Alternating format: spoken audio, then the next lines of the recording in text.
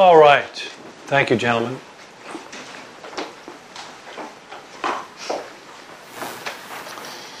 So I'm hoping that we can work with this verse.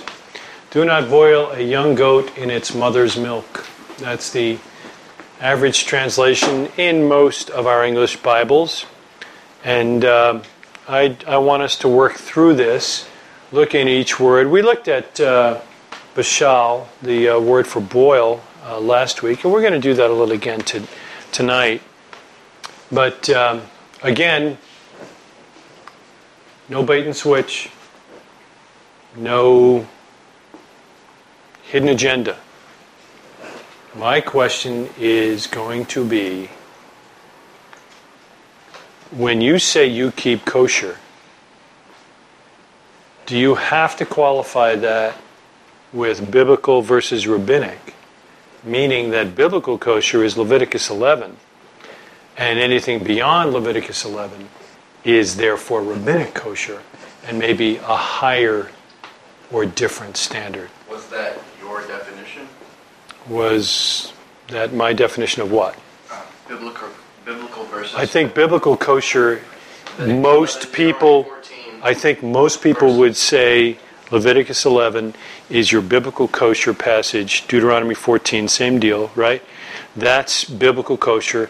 And if you want to add the separation of meat and dairy, then you're talking about rabbinic kosher. So are we trying to establish perhaps that separation is considered biblical? I am asking us to wrestle tonight with just that very question and to consider, are we supposed to just blow off these three verses in the Bible that obviously have to do with eating and choose to ignore them and not include them in anything referencing biblical kosher? Yes, sir. Just a quick precursor. I think, again, if someone asks you that question, it also, your response will depend on who they are. Of course.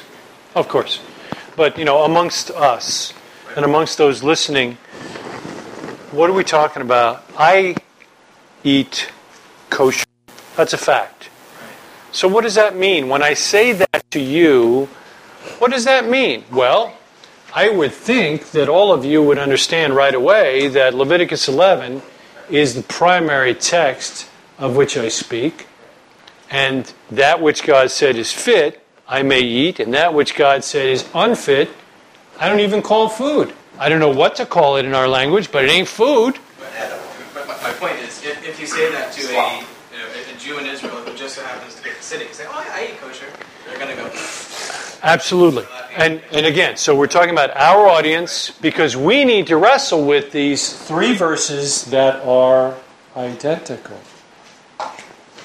So I'm not going to waste time on, well, what do you think they mean? And what does it mean to you? I don't really care what it means to you, and I don't really care what you think it means. Let's walk through the text. Do not boil a young goat in its mother's milk. Last week we went through bashal, and I gave you at least 5 examples, 1, 2, 3, 4, 5, 6, that this word is translated variously in the English Bibles as bake, boil, cook, ripen, roast, and seethe. So the bottom line is, it's to add heat in most cases, other than ripen, I would suppose, although to ripen normally takes some heat, so that this does not necessarily mean boil. Yes, sir? In modern Hebrew, levashel is to cook. Exactly. So it's the exact same word. Right. So maybe we can just retranslate this verse to say, do not cook a young goat in its mother's milk. That would be a perfectly acceptable translation in our English Bibles today. And I hope there's no one here that is taking offense at me questioning the translation usage in our English Bibles. That's why we should just all learn Hebrew. Well, I mean, we recognize that the Bible is inerrant, infallible, and inspired. But that's in the original language. The translators, and we can demonstrate, no matter which side of the fence, if you're King James only and they took out the blood and American Standard or NIV or whatever your flavor is, I think we can demonstrate from the original Greek or the original Hebrew that the translators always have a bias. And I would go so far as to say that most of them have a bias and either A, don't realize it, or B, are not trying to deceive anyone.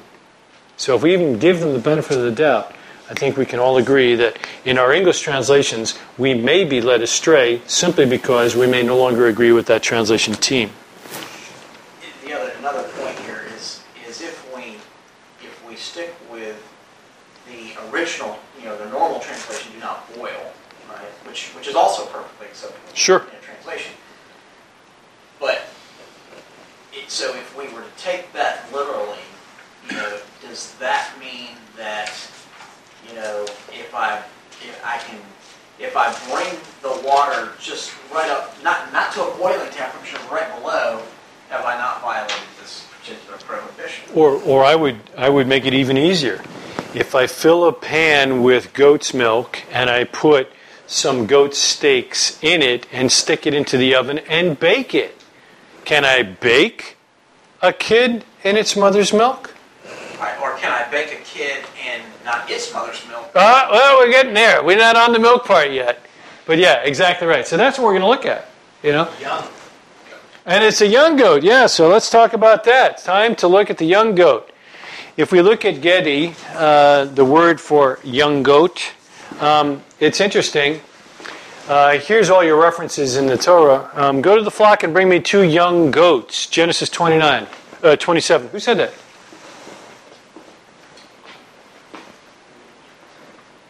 What'd you say? That's impressive, Tim. Yes. Yes. Rachel said that. Again later, and the skins of young goats she put on his hands. What's happening here? What's she doing with those goat skins? She's disguising Isaac to deceive her husband Isaac. That's exactly right. Genesis 38, you know this one, right? I'll send you a young goat from the flock. Let me have some nookie, right? Who's this one? All right, everybody's looking at me like, nookie in the Bible? Are you kidding? Yeah, it's Tamar, who's dressed up as a prostitute, yes. And who's just walked up and thought she looked pretty fine? Judah, right. So later on, when Judah sent the young goat by his friend, what was his friend? Adullam, right? The Adullamite, right? The guy couldn't find him. So he comes back and says, I couldn't find it. And Judah replied, let her have the stuff. I did send this young goat. Well, what do we learn from this? If we look here and at the other references, what does Gedi mean? Is it a goat or is it a young goat? Yes. Or does it just mean young? A young animal. Strength, actually. Say again? Strength. Strength. Why would the Hebrew actually add an extra word for goat if that's not what it meant? The Septuagint translates Gedi with Aaron, or actually Arain, which actually is a lamb. Philo of Alexandria and the Shulchan Aruch both translate this as well as Gedi as cattle, sheep, and goats. It's basically any animal from the herd. It's exactly. It's a young animal from the herd. Well, then why do we use Gedi? Why don't we use something else? I mean, it evidently does mean a herd animal, something from the flock. So maybe it has to do with the fact that it's the most prevalent milk-giving animal in that culture. If I go over to your house and ask for a glass of milk, what are you going to give me? Glass milk. From what? Cow. From a cow. Why? Because in our culture, the vast majority of people are drinking cow's milk, not goat's milk. And if I were to ask you do you have any meat? Most of the time in this culture, I'm asking, do you have any meat? beef. That's exactly right. Not goat That's meat. the most common form of meat. Exactly right. In So, that culture, the common form of meat was goat. absolutely. So, the whole idea here is, why Gedi? It's a word that can mean any of those, but is translated primarily as goat because in their culture, that's what it was. Goats produce milk longer than any other of the animals that they had in that time. You know, the sheep and whatnot. Sheep only 4 months, the goats can do it for 6 months. So, it makes sense. Proverbs 27, 26 and 27, you've got enough goat's milk for your food. Even in the Tanakh, we see that the goat was the primary source of milk, not cows. Not cows. So it really starts to weaken the whole concept of focusing only on the goat. Young. Is it young? Or is it any reference having to do perhaps with the fact that the goats were normally slaughtered when they were young? Right. Typically, even in our culture, even though in this particular country we don't eat a lot of lamb or goat, but when we do, we're eating lamb. Yep. We're not eating sheep. That's right. Because That gets meat- tough. The meat is much tender when it's young. Otherwise, you end up with mutton.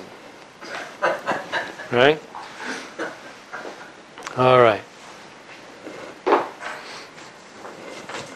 Exodus 21:28 says, when an ox gores a man or a woman to death, the ox shall be stoned, and its flesh shall not be eaten, but the owner of the ox shall not be liable. Now, keeping in mind what Paul said about the not muzzling the ox, and referencing the fact that we need to pay a worker for his time working, do you believe that this is teaching that if a goat or a lamb gores a man or woman to death, that there is no recompense whatsoever for the person who's been gored to death? That's not what that means, is it? This is a great example of being hyper-literal with the text. This is, one of the most famous of which is Yeshua. This is my blood, take and drink. If you see that outside of context, you might suppose Christians are cannibals. Hyperly, this is my flesh, eat it. You bet. I think this is a great example of being hyper-literal with the text and also needing the necessary background information. What should I glean from this? A concept. A principle. Right. The concept of truth and recompense based on the Torah. If my property damages your property, I got to make it right. There it That's is. the concept. Does everyone agree? Is there anyone that thinks that this is strictly only for an ox? No, but I was going to say, this is beyond from property, this is person. Well, personally, Personal injury. if my property causes personal injury to you, Yeah. Or death in this case, yeah. All right, so we agree that if a dog bit the guy, the Torah is teaching here that there needs to be some recompense, right? Okay, so when we see ox in a hyperliteral translation, it may mean only ox to us. Same thing with the goat.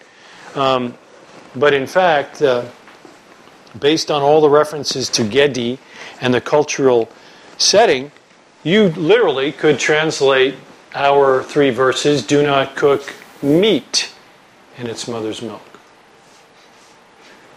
Right? Yeah. I'm sorry? I think that's a jump. How? I just went from Gedi and demonstrated that it can mean any young animal. And we just referenced the fact that the ox didn't mean just the ox, but it's talking about specific animals goring or causing pain. I don't see how it's a joke. Why do you think it's a jump? Because that's not what it says. It doesn't say. And I think I'm trying to point out that Getty does not mean goat. It's used, in fact, to not mean goat Right. on several occasions. In 21st century eyes, it'll say goat, but you have to take those glasses off. You have to take I guess I need to see other references. There's only 16 in the entire Bible. And the references in the Septuagint don't use goat. So, if we're going to use the Septuagint as our Rosetta Stone to figure out what it means, then goat is definitely not the right word, because the Septuagint translates it as lamb. Those are two entirely different animals. So, It's in the context, just like you could say that, like a hippopotamus has a calf, and a cow has a calf. Yes. You would call it a calf. yes, But still, one is a hippo, and the other is a cow. no question. But I think that's exactly what I'm talking about, Ken, is the context. And in the context, Getty doesn't mean goat. It actually means young animal. Check the context on all 16. I can't give it to you right now, but that's what I did. All 16. So, anyway, take that with a grain of salt then and see. It's interesting that the Septuagint wouldn't choose goat, and I'm surprised at that. Philo's translation of these three verses is very similar to what the Targum Jonathan came up with, and I'll show you that in a minute. And I think you'll be surprised then that there's not a single sage prior to the Master, not one, that defined this as goat, ever. Not one. So, we step along. We'll see. If you don't agree, that's fine. How about the in the milk phrase? This in word could actually be with, so it could be with the milk. Yeah, those prepositions have multiple meanings, just like the ba from Bereshit. Is it on the beginning? Is it at the beginning? Is it in the beginning? Exactly. All of them have. So here it could be in the meat, milk, or it could be with the milk, or it could be on the milk. Right? Usually it's translated as with in modern Hebrew, typically. In this case, the milk word, chalev, is just as easily yogurt or cheese or any dairy product. So now we're really struggling with, should it really say in the milk? 1 Samuel 17:18. Can someone read that to me? I didn't write it down.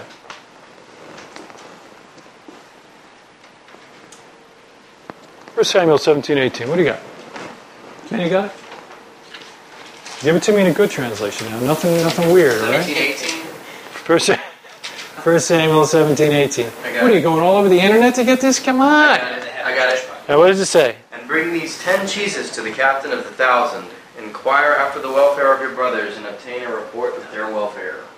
Bring these 10 cheeses. Who is being told to bring these 10 cheeses? Jesse said to his son David. How about that? That's a pretty big, famous guy. Well, that's exactly the same word. Yes, Chalab is the same word for cheese in modern Hebrew today. that's exactly right. There's also, it's interesting, just reading this verse from the beginning of chapter 7, of verse 17. It says, take this ephah of toasted grain and these 10 loaves of bread. Here you have reference to the grain of the bikurim just before the dairy, just like we have in 23:19 and the other ones as well. That's good. So, milk is really not a good translation for that. Really, it's dairy. It's any dairy product. That's what chalev really is. So do not cook meat in its mother's dairy. That's weird. That's extremely weird. So let's take a look at mothers. The daily practice of milking dairy animals makes it clear that there are some animals that give milk and there are some that don't. Can you milk a chicken? So, this is what this is obviously referencing. Can I cook a goat in someone else's milk? I mean, let's think about it. So, I'm milking my goat, and I've got to keep this milk separate from that goat's milk, because I can cook this guy in that guy's milk and this guy in this milk, but I can't cook this guy in this milk. Is that what the text is teaching us? Is that the whole idea? I've got to keep the milk separate? That's not. I've been to dairy farms. That's not how it works. You milk this thing, whatever it is, goat, lamb, rice, whatever it may be, cow. Yeah, I milked it. I milked Betsy, and I move on to Bertha, and it's going in the same pail. I'm pouring all the milk into one bucket. So really, when we're talking about cooking a goat in its mother's milk, is it really trying to teach us that we need to keep the milk separate from each animal so that we know that we don't violate this? I mean, you can cook a goat in someone else's milk? That doesn't seem to be the concept here. This implies a species that produces milk, doesn't it? I mean, I can cook this meat in milk because it doesn't have a mother that produces milk. I think would be a legitimate thing to look at. You might not have a fence there, but that would be legitimate. Well, I think part where we could go at this point in the discussion is to the fowl, which we eat. Let's wait on the fowl. We're coming to the fowl. The turkey and the chicken. We're coming to the fowl in a minute. So we're talking about species that produce milk. Our fowl don't. So that genericizes it even more. The sages looked at the context of these three verses, specifically the one in Deuteronomy, and they said, see, we're talking about an animal that dies of itself. You can't eat that. You can give it to this guy, you can give it to that guy. And don't boil a young kid in its mother's milk. So they use the context of those two together to determine that the kinds of animals that were talked about in the first were referenced in the second. So they used it contextually and came up with, you shall not eat anything that has died naturally, and therefore you shall not cook meat in its mother's milk. So they're using them in tandem. So the types of animals that would be prohibited if dying naturally must be the same types of animals described by Gedi. Not just goat, any animal that's prohibited if dying naturally. And specifically, the Torah limits the scope of the second piece by saying in its mother's milk to limit it to only those that provide milk for human consumption. And that was from Deuteronomy 12. Yeah, the last one. Whatever, I don't think it's 12, 14.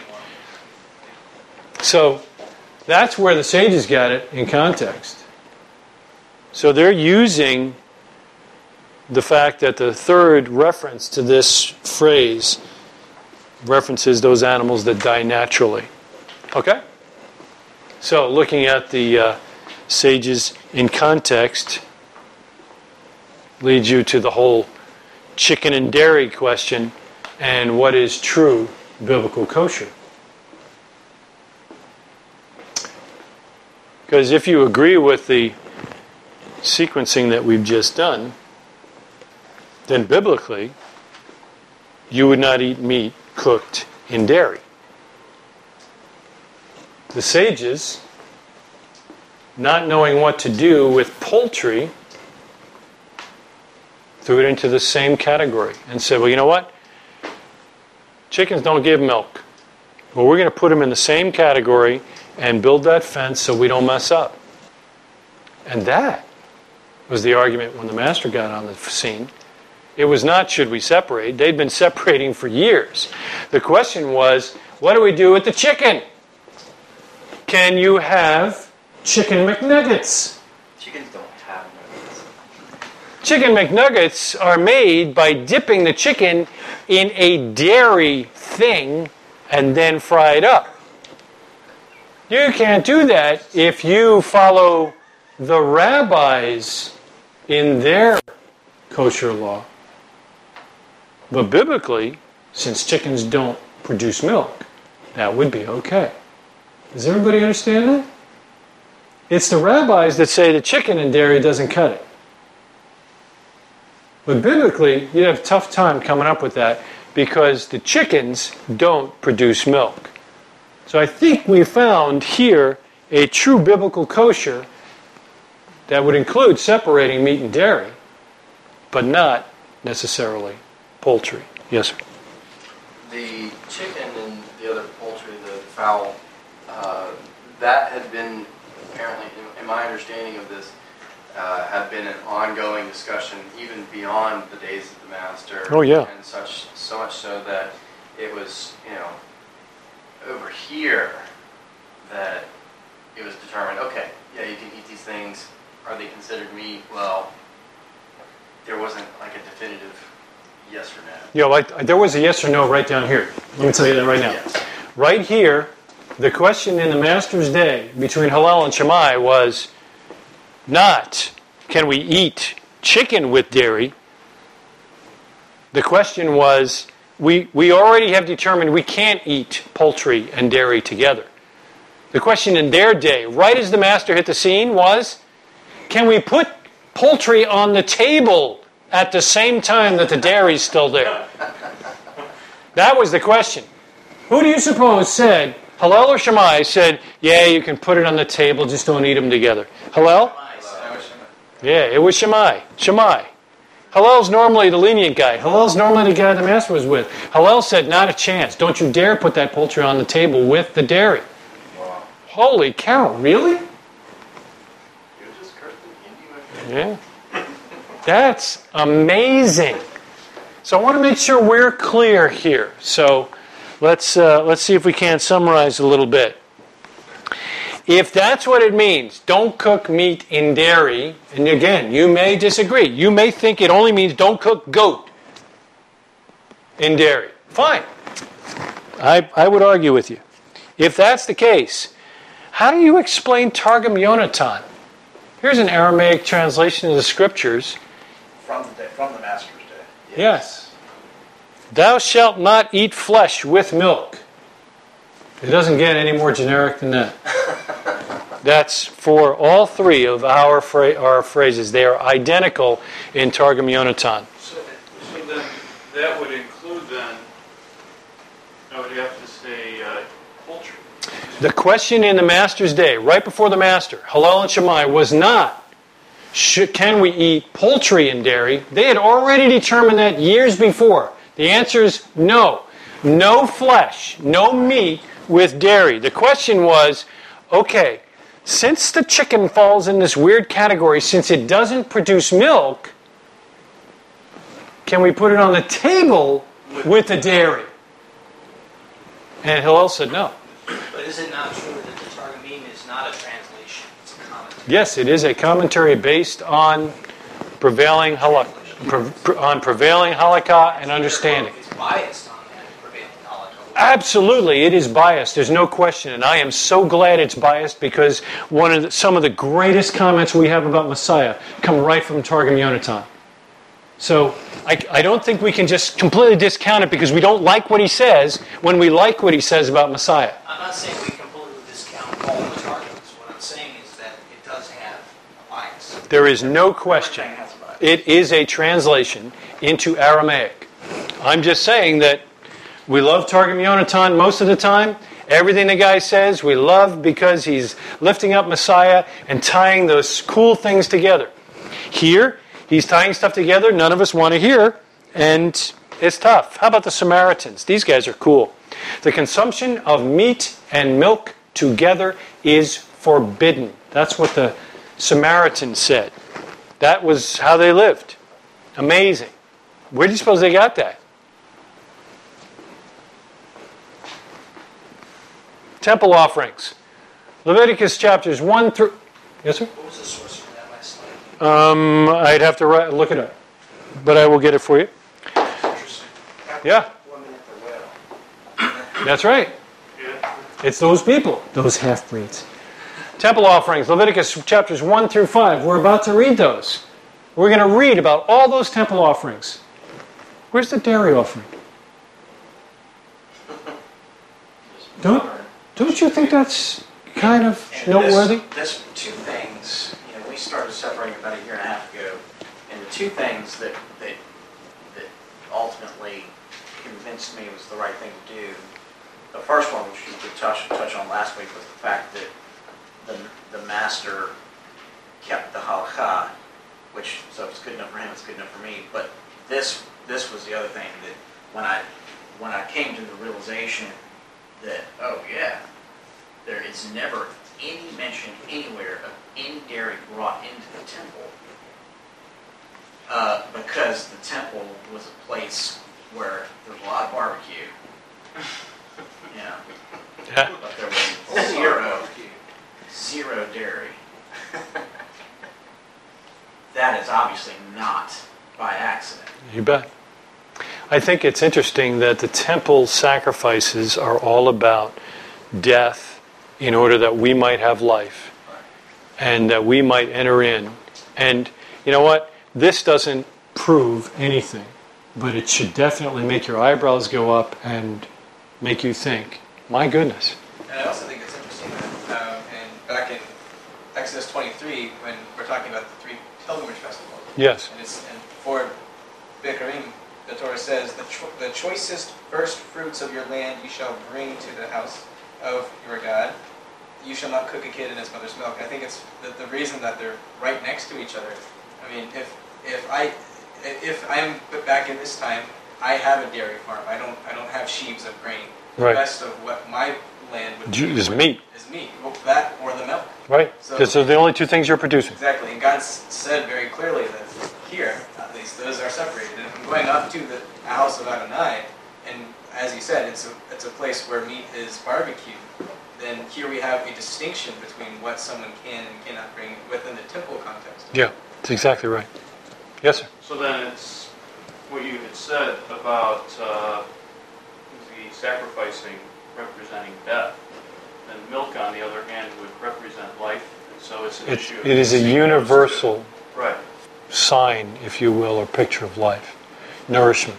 I mean, that's what you give young. Even the Bible uses it. Paul uses it with those that he says should already be on the meat and not on the milk. It's interesting that Paul's reference makes it clear that it's one or the other. You're never on both the meat and the milk. But I digress. In Yeshua's day, separation of meat and dairy was absolutely standard practice. There is no question. It didn't happen right around when he was born. It didn't happen when he was like 29 and oh gosh, here we are stepping into ministry and they're separating now. It wasn't like that. They'd been separating for decades. Make note that the master made no objections to the separation of meat and dairy. Not one. Now, it's an argument from silence. I recognize that. But he was real good about speaking up about what he didn't like. There was no objections from the master. There were no accusations from his detractors that he mixed meat and dairy and therefore broke the halakha. Not once. There are no examples where he mixed meat and dairy. In fact, quite the opposite. And then finally, we've already discussed that he had meals with Pharisees or Proshim on a regular basis. We know they separated. And he obviously separated when he was with them. It's interesting that you'd question whether he would be invited if he broke their halakha in any way at all. And finally, we look at Abraham and his 3 guests, and we talked about this before in Genesis 18:8. Can somebody read that one to me? This is famous. This is where I was. This is what I was doing before my family started separating meat and dairy. And I used this one as my reason for not separating until a troublemaker showed up at my table. Go ahead, bud. What do you got? Read it loud now. And he took butter and milk and the calf which he had dressed, and set it before them. And he stood by them under the tree, and they did eat. So he took butter and milk and the calf that he had dressed for them, and they did eat. And he watched them as they did eat. These 3 guests turn out later, we see from context, to be actually Adonai himself, Yod-Heh-Vav-Heh, and evidently to Malachim or angels. Recognize that it takes time to prepare a kid to be eaten. And if you're from New York like I am, you may not realize how long that is. But I can tell you one thing. If you got to cut the animal's throat, but not its trachea, so you're getting both those arteries, but not its trachea, so it can continue to breathe, and you wait for it to pump out all its blood as it kind of falls asleep. And then you got to cut up this dead animal. You gotta hang it. Hang it, drip it, and then cut up the animal into the various pieces parts. That's before you can even... I tell you what, if you guys are coming over for dinner and we're going to grill steaks, I got at least a half hour, because I got to get the steaks that my wife has prepared and put into the marinade out of the fridge, light the fire, heat the grill, throw them on, and then cook them. I got a half hour from the time you say, we're ready to eat. How much time do I have if I want to put together some cheese and some honey, some other little nosh items? What do we call those? Appetizers. That's what I'm going to give you while I'm grilling. Eat the cheese, have a glass of wine, relax a little bit. I'm going to go grill. When I'm done grilling, we'll come in and then we'll have dinner. That would be consistent with the order that you read. First, the milk and the cheese, and then the kid, which he prepared and cooked. Yes, sir. This is good for 2 points. The first of which is that we have to realize, okay, took the calf and dressed it and set it before them. That took all of about 2 seconds to say. Yeah. But, and we just glaze right over that as we read it, but then we have to realize in our minds, we have to imagine these things taking place. That's where the time to prepare comes in. It's like, okay, what exactly did all of that mean? Okay, and then the second part is that, yes, it does give an order, ambiguous, arbitrary or not, butter, milk, calf. So here it does say the dairy comes first, but I would say that this passage can be used one way or the other because we're ambiguous with regard to time. Absolutely. That's the big thing when it comes to separation. So you're going to eat your cheese, you got the half an hour according to whatever halakha. You eat your meat, you got 3 to 5 hours according to whatever halakha. So, we're not given enough information to use this to argue for or against. Yeah, my point is not to argue for or against. My point is to notice the order of the courses. Absolutely. No question, it seemed to be in the order that is laid out. Yes, sir. And just to, I agree wholeheartedly with Johnny's comments, but just one other thing as I reviewed this, because again, like many of us, you know, my position once upon a time was, well, gee, if God ate a cheeseburger, then I can't. It's good for me. Right. He had the cheese on the table. He had the kid that was prepared. Got a couple of pitas, a couple of slices of cheese, a couple of pieces of meat, another couple of slices of cheese, a nice glass of wine. Looks like a nice meal for me under the oaks of memory. But the just again, the logic, in my opinion, would say, as you've already pointed out, even if you're proficient at Kosher slaughter an animal, you're still, no matter how you slice it, that's still a couple hour process. Yeah. At best. Yeah, they're hanging out for the afternoon. And what we know about Abraham from other passages is we know that, I mean, he is noted as being a great host and a great and generous and hospitable. In fact, Yeah. at Sukkot, we pray that, you know, may we be like Abraham, right, who was always having people come into his tent, right? Yeah.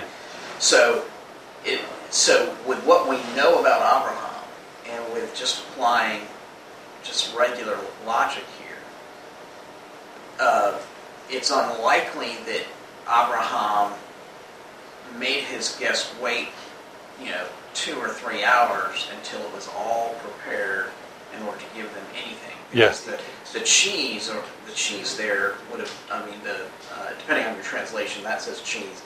It was curds, because in that culture, they didn't have refrigeration. You didn't really drink. You chewed your milk. Drink liquid milk that often. And when you did, it was warm milk. Yeah, you're chewing the milk, not drinking it. Right, so they typically would let it curdle because it had a longer shelf life. Yeah.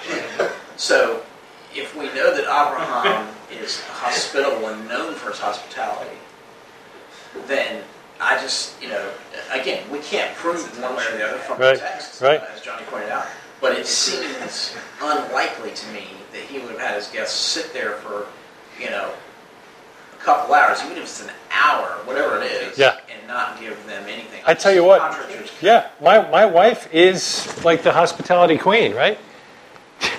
She's dying if I'm taking 45 minutes to grill you guys some steaks. She's coming out there going, did we run out of gas? What's the problem? Can you imagine? Here come the Uppos. Hello, Uppo family. Glad you're here. Bah. Yeah, see, that's the one we're going to have for dinner here. How long is that going to take? Oh, my goodness. Do you have to take the hair off that thing before you kill it? Nah, I don't know. I should have bought a sandwich. Yeah, that's right. All right. I think the bottom line here, as Ryan was pointing out, is that it really comes down to the life and death thing. To me, that's the biggest deal, right? A separation here between that picture of life and picture of death. I just did a whole class a couple of weeks ago on separation and how it is so important to God. And there is separation constantly, and that we need to separate. We need to separate ourselves from the world. We need to separate ourselves through our walk and our keeping of the commandments such that we are set apart and our walk brings glory to God. So,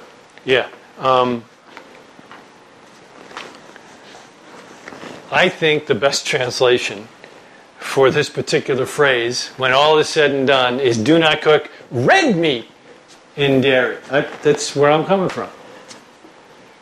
I'm going back to Chick-fil-A. That's my bottom line. I don't think you need to separate the poultry. Now, of course, that's not what I'm going to do.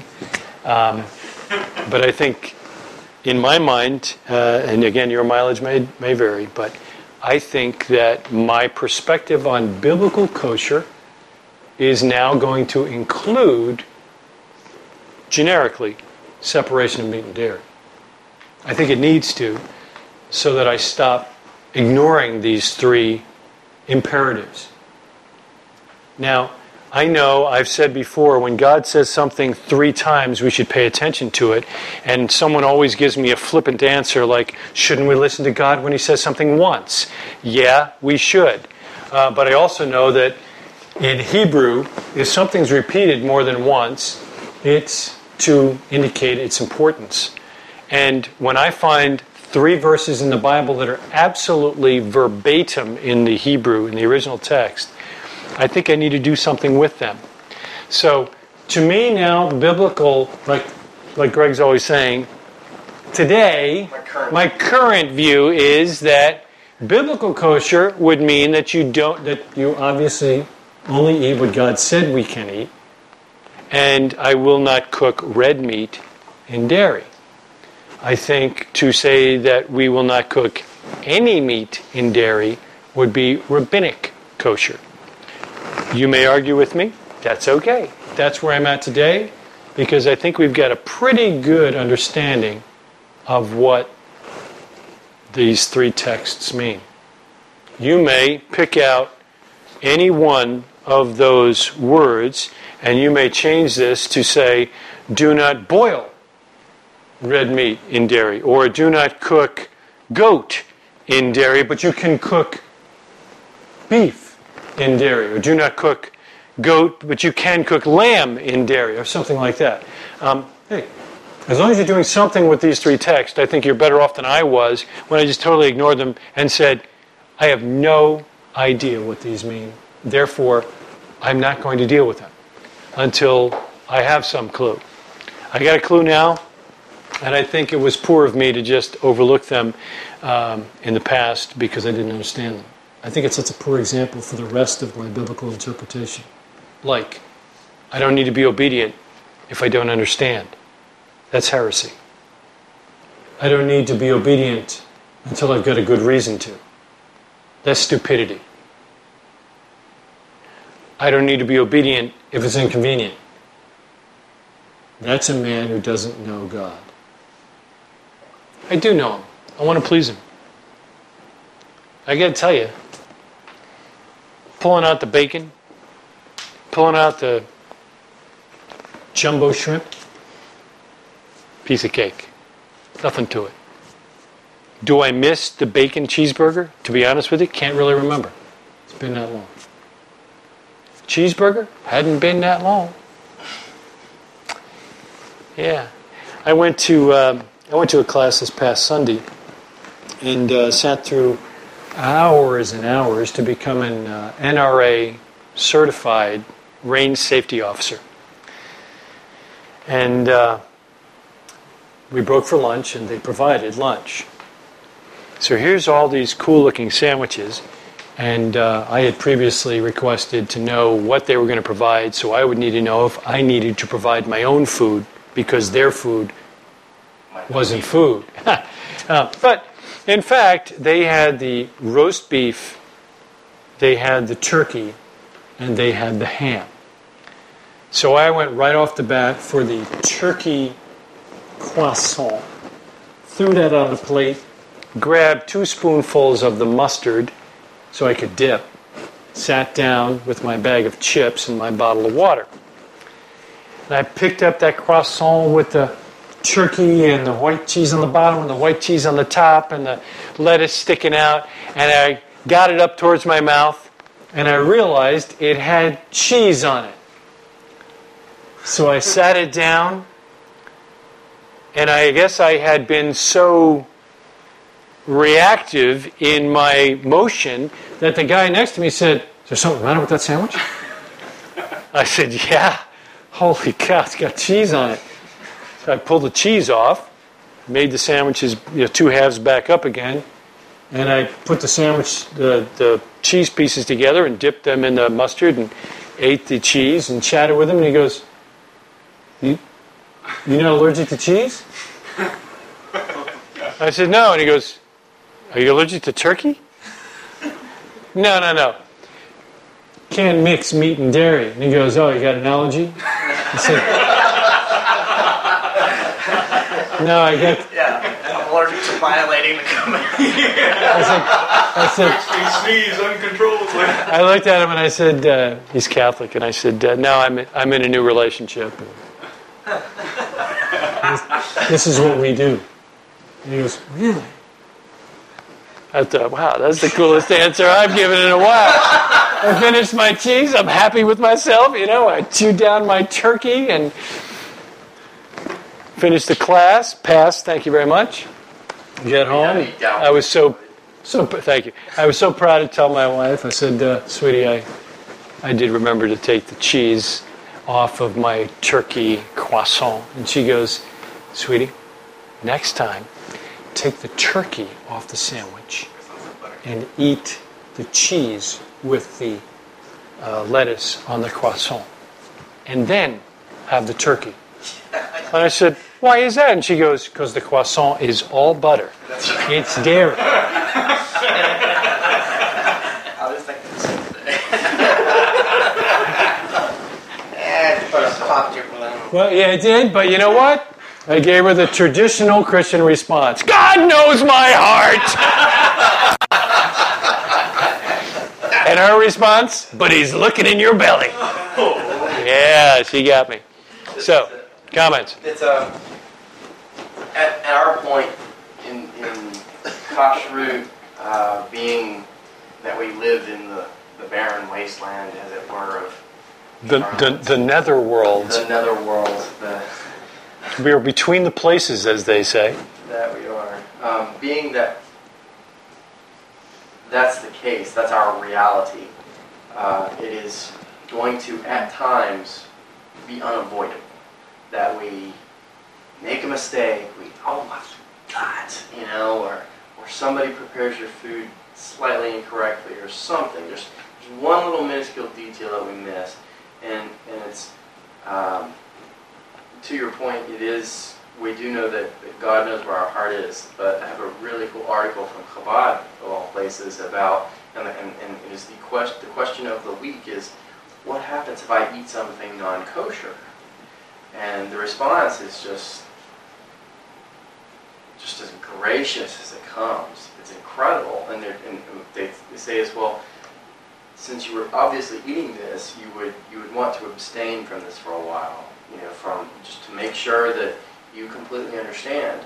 Okay, that's not part of it. You don't want to be deriving pleasure from it, and that ultimately it's not like you're going to hell because you broke this commandment kind of thing, but in order to really put the emphasis back on God instead of ourselves, to just set some time, set a length of time to say, okay, I'm not even going to... I blew it on that. I'm going to give it some time. Yes. Johnny, why is it not, quote unquote, like I'm going to go to hell because I did this? Well, because we're human, we're going to make mistakes. That's not the right answer. I messed up. Why is it like I'm not going to go to hell?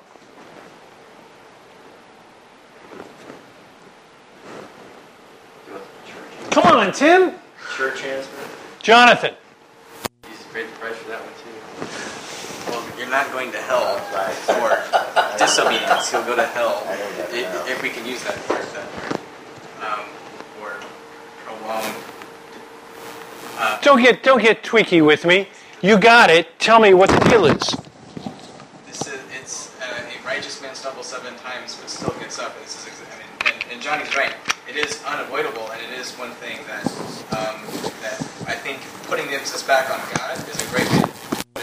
God will bring sins up in your own life as a way to get your attention on something. Absolutely. I'm still looking for something, Chris. Come on, Ken. If this injunction truly falls within the realms of kashrut, it would just render a person unclean until sundown. That's the first answer I wanted. If you eat something that's not clean, that's not food, it has nothing to do with sin. It's not sin, it's stupid. Why? Because it doesn't set you apart. But as soon as the sun goes down, and possibly with a mikvah, depending on what it was, you eat a holy cow, you're fine. But that's not the answer, guys. To someone who's not even considering kosher or keeping the commandments, why does it not have to do with salvation? Because the Torah is not for salvation. The Torah never was for salvation. Right. It has nothing to do with burning in hell. It never did. And it never will. My keeping or not keeping the commandments has nothing to do with my salvation. I'm keeping the commandments because I've got a relationship with the King of the universe. I'm already in His good grace. Why? Because of me? Are you nuts? Have you not met me? It's not because of me. Who is it because? Yeshua HaMashiach. Because of what He did, not what I did or will do. Nothing to do with it. Oh, I ate some meat and dairy. I'm going to burn in hell. Please pray me out of purgatory. What are you drinking? The bottom line is, quote Hebrews, the blood of bulls and goats could never take away sin. And there is no condemnation to those who are in Messiah Yeshua. That's the bottom line, guys. This is not salvific. This is not a go to hell issue. This is, what does the commandment say? Now, I'm going to close out with a personal comment.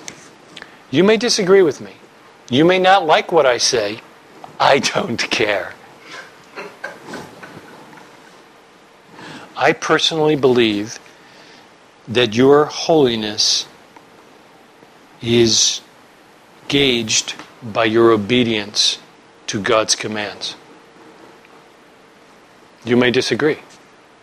But your level of holiness, that is how much you're set apart, how much you're different than the world, is all based on your keeping of His commandments.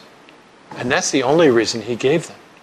That you might be, in our vernacular, different. Holy as He is holy. Amen. Now, holy as He is holy is pretty incredible because He's so different, He's so other than us, that it demands scrupulous attention to detail. And I'm glad you brought that up because that's exactly where I was going. If you keep Shabbat, God bless you. And He will. Because He has no choice. He promised He would. And He can't deny Himself. If you recognize what He said we should and should not eat, God bless you. Drive on. Personally, I am convinced now that I do need to separate my meat from my dairy. And in this house, we do that. It turns out that it's a royal pain in the neck if you want to do both at the same meal. Especially if I want to be sensitive to those who are doing it and have a stricter halacha than I do. Joe may come over, he's separating meat and dairy, and I don't know if he is, I'm just saying, and he's separating meat and dairy, and he comes over, and it turns out that when he has dairy, he doesn't eat meat for 30 minutes. The minimum halacha is, I can eat the dairy, then I eat something parv, which is neither meat nor dairy, rinse the mouth, ready for the steak. He waits 30 minutes. Well, now, dinner's going to be 30 minutes longer. Because I'm going to defer to his halacha, not mine. But I want to encourage you. To be honest with you, I don't really care whether you keep this separation or not. But I really don't want to see you eating shrimp, bacon, stuff like that. I think that's a problem. I think it's a bad testimony. And if you want to talk about that privately, I'd love to sit down and chat with you. I think that this falls into exactly the same category. Otherwise, you've got 3 verses that you can't tell me how you're dealing with in your life. And I think you should wrestle with them and at least tell me, I'm going to do this. But if you're convinced that this is a valid interpretation of a command of God, why would you not be concerned? Why would you be concerned if we're eating, which is a prohibition, and not separating if you believe that that's a valid prohibition? That is a great question, and I appreciate it. And the reason for that is, if you want to argue whether or not swine should be on your menu, you're talking to the wrong guy, because I'm going to tear you up and spit you out. When we get to this, I think there's a really good argument. Not just that it was halacha long before the master, that the master kept it, that the text is very serious, that we've got other cultures, biblical cultures in the area, and we've got the sages saying it. But I recognize that people are moving at their own pace. So right now, I'm going to cut you some slack. If you don't think that this is the correct interpretation of those 3 verses, then I would expect you to be diligent to come up with another explanation for those 3. That's all. Does that make sense? Yeah, sure. I'm not saying I think it's okay. And I think to Greg's point, though, that I think he's just, and are you saying that it's just because of the explicit nature of Leviticus 11 and Deuteronomy 14 versus our 3 verses in question tonight, and how they're not as Crisp. they're not as clearly defined? Yes. You have to dig. We had to, it took you a little over an hour to go through that and explain that to us. Yes.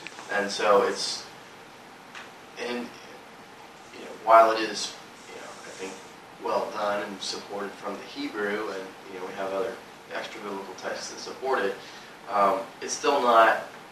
This is exactly what it is, right, straight from the text. It doesn't clearly say, Don't cook red meat in dairy. Yes, don't let. It doesn't say swine is detestable to you. That's pretty clear. In the English. So there's a little, fudge room. The only reason I see any fudge room is because the English is terrible. Absolutely. And I think the only reason the English is terrible is because I don't know a single translator who keeps kosher, let alone any who separate meat and dairy. So I've got people translating Hebrew into English that don't have any idea about this. Absolutely. So, yeah, I think the English Bible is our biggest stumbling block here.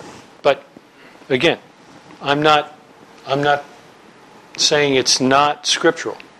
I'm just saying that if you bump into me, I'm expecting that you're certainly going to be keeping the dietary laws of Leviticus 11 right now. And if you're not, I'm going to call you on it, and I'm going to ask you why you're not, as I would expect that you would do the same to me. When it comes to this, I'll give you time. I needed time. But then I think we need to, again, let's be honest with the text. The bottom line here is, if there are things that we recognize are ridiculously translated into English, in some cases, or in some books of the Bible, let's say Hebrews, most of the tenses of the verbs are all wrong. Yeah, they're changed. If they're all wrong, and it's obvious they're all wrong, and we all stand up and go, these should all be in the past tense, or in the present tense, and not in the future tense, and we're all willing to say that. Why is it so hard to look at 3 verses that are absolutely verbatim identical and come to a conclusion? And the answer is, I think, if we're honest with ourselves, we don't like what it says. I know I didn't. Our next class, I beg your pardon? I was just going to say, going back to the definition of biblical kosher versus rabbinic kosher, or Yes. the other form of kosher. Yes. I know my current view is that biblical kosher certainly includes that. Yeah. But I'm coming currently to some other understanding that would include certain other aspects too, which we won't. Well, I think I was just going to say, Nick, That concept of trying to be honest with the text in its proper historical context. yeah, that's exactly what it is. And not just, as I was doing for so many years, going, okay, sweetie, next time you buy any goat, make sure we don't buy its milk, its mother's milk, because you're not going to boil that goat in that milk anymore. That kind of deal. Yes, sir. Question: are there any other biblical texts in the Scripture, in the Torah, in the entire Tanakh, that explicate the separation of meat and dairy outside of Talmudic sources and Jewish sources? I haven't looked. I would ask the same question of you. Are there any other references in the Tanakh that promote kashrut in general? Because I think that it's just like the argument that we've got with Yeshua. Does it ever say that he prayed after he ate? Well, no, it doesn't. But we know he did. How do we know he did? Because the Torah demands that you do so. The culture had that habit. Well, why doesn't it say he did? Because it was understood. Same kind of thing. So I would submit that because there's no kashrut references at all, you're probably assuming the same kind of deal. We're talking about kids and goats, and you never have anybody that's getting the swine or the great big. I'm sure they had jumbo shrimp that were probably a foot high back in those days. But Well, the 3 texts that we're dealing with that you exegeted in this study, yes, basically 2 of them are mentioned in the context, the wider context, the broader context of the laws of sacrifice, during the Feast of Ingathering, or Sukkot. Yes. And there's only one Bikurim. context that's mentioned on the heels of talking about nevelah, the carcass, and you shall give it to the foreigner. And in the context of eating, it finishes that verse, then it says, thou shalt not seethe the kid in its mother's milk. And then it goes right on into Sukkot as well. Yeah. So I guess if we're really focusing on it, that's the passage you started with, Yes. which deals with, it's on the heels of eating, and we kind of throw that verse into kashrut and saying, even if we look at it in this, translation here, not to cook meat in dairy, Yes. to cook meat in milk, it doesn't say don't eat meat in milk. Right. So you would cook it to throw it away? Well, I mean, it says don't cook. No, but seriously, would you cook it to throw it away? Why does anyone cook meat? Why would we cook it? Why does anyone cook meat? To eat it. Thank you. And if we're in the context of eating and we have a verse about cooking, I think we can go ahead and make the stretch that we're still talking about eating. But again, my whole past several years was arguing against this whole concept because I didn't want to do it. It's as simple as that. I didn't want to do it, and I could not come up with any good reasons other than it only says it 3 times. Or, I mean, come on, really. I mean, why would he have us do that? There's no reason to do that. Well, now I'm looking for reasons. Again, Yeah, but back to the cook question. So now you've cooked the meat and you've got the dairy, and they're on the same table. And you eat them. Not necessarily. Now You've just digestive system. you've just said that you've cooked the meat and the dairy and you've got them on the same table. You said you've got them on the same table. On the same table. How did you do that? Well, we had cheese. We cooked the meat and we brought them together and we served them. You brought them together. You're saying that yourself. You're doing that. That's not a biblical text. So, again, So is that biblically kosher? now we're talking about halakha. And I think the question comes down to, and that's where I was going a second ago, next week's class. And next week's class is not going to be on kosher, but it's going to be on the sages. It's going to be on halakha. And why we should or should not listen to the rabbis. And I hope to give you some good arguments for looking at what the sages say, at times with a jaded eye, and at other times in a different fashion.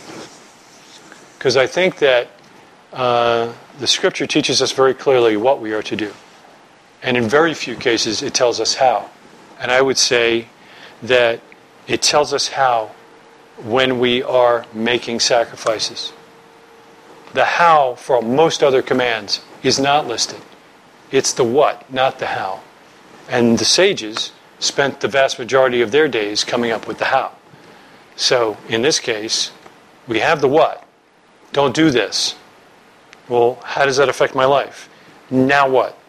And the how is what the sages came up with. So next week, I'd like to talk about that and how we should deal with that. Maybe it's not quite as generic as I always listen to the sages unless they've had too much wine, which I've said before and I think is still probably true. The question is whether or not I can determine whether they've had too much wine. Or I should reject rabbinic halakha at all costs. Who does that? You carrot. The Karaites do that, right? If they said it, well, it can't be right. I'm going to do anything but that. Or somewhere in between. Well, if it's somewhere in between, how do we determine? So we're going to talk about that next week. That's next week's class. The sages and halakha. Okay? I appreciate your patience with me as I've tried to go through this. I did not do it justice for what the topic is worth. This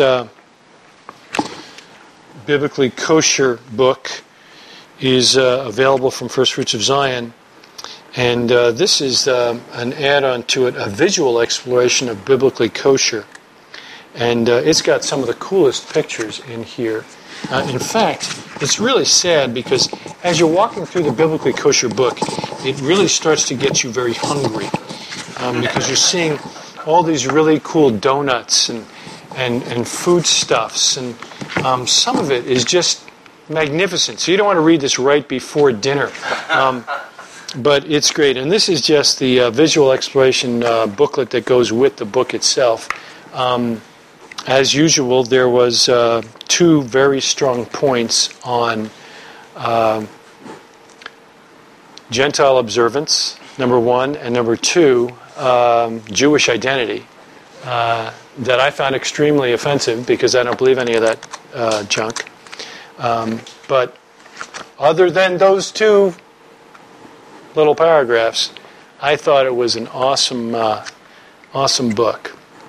And we didn't even get into bugs, guys, and what to do when you find bugs that we know we're not allowed to eat in your vegetables while you're cleaning them off. So you can pass that around, take a look at that. And I've got the book in the other room, so I'll bring that up for you. Last comments, last questions, last anything? And you're more than welcome. God bless you.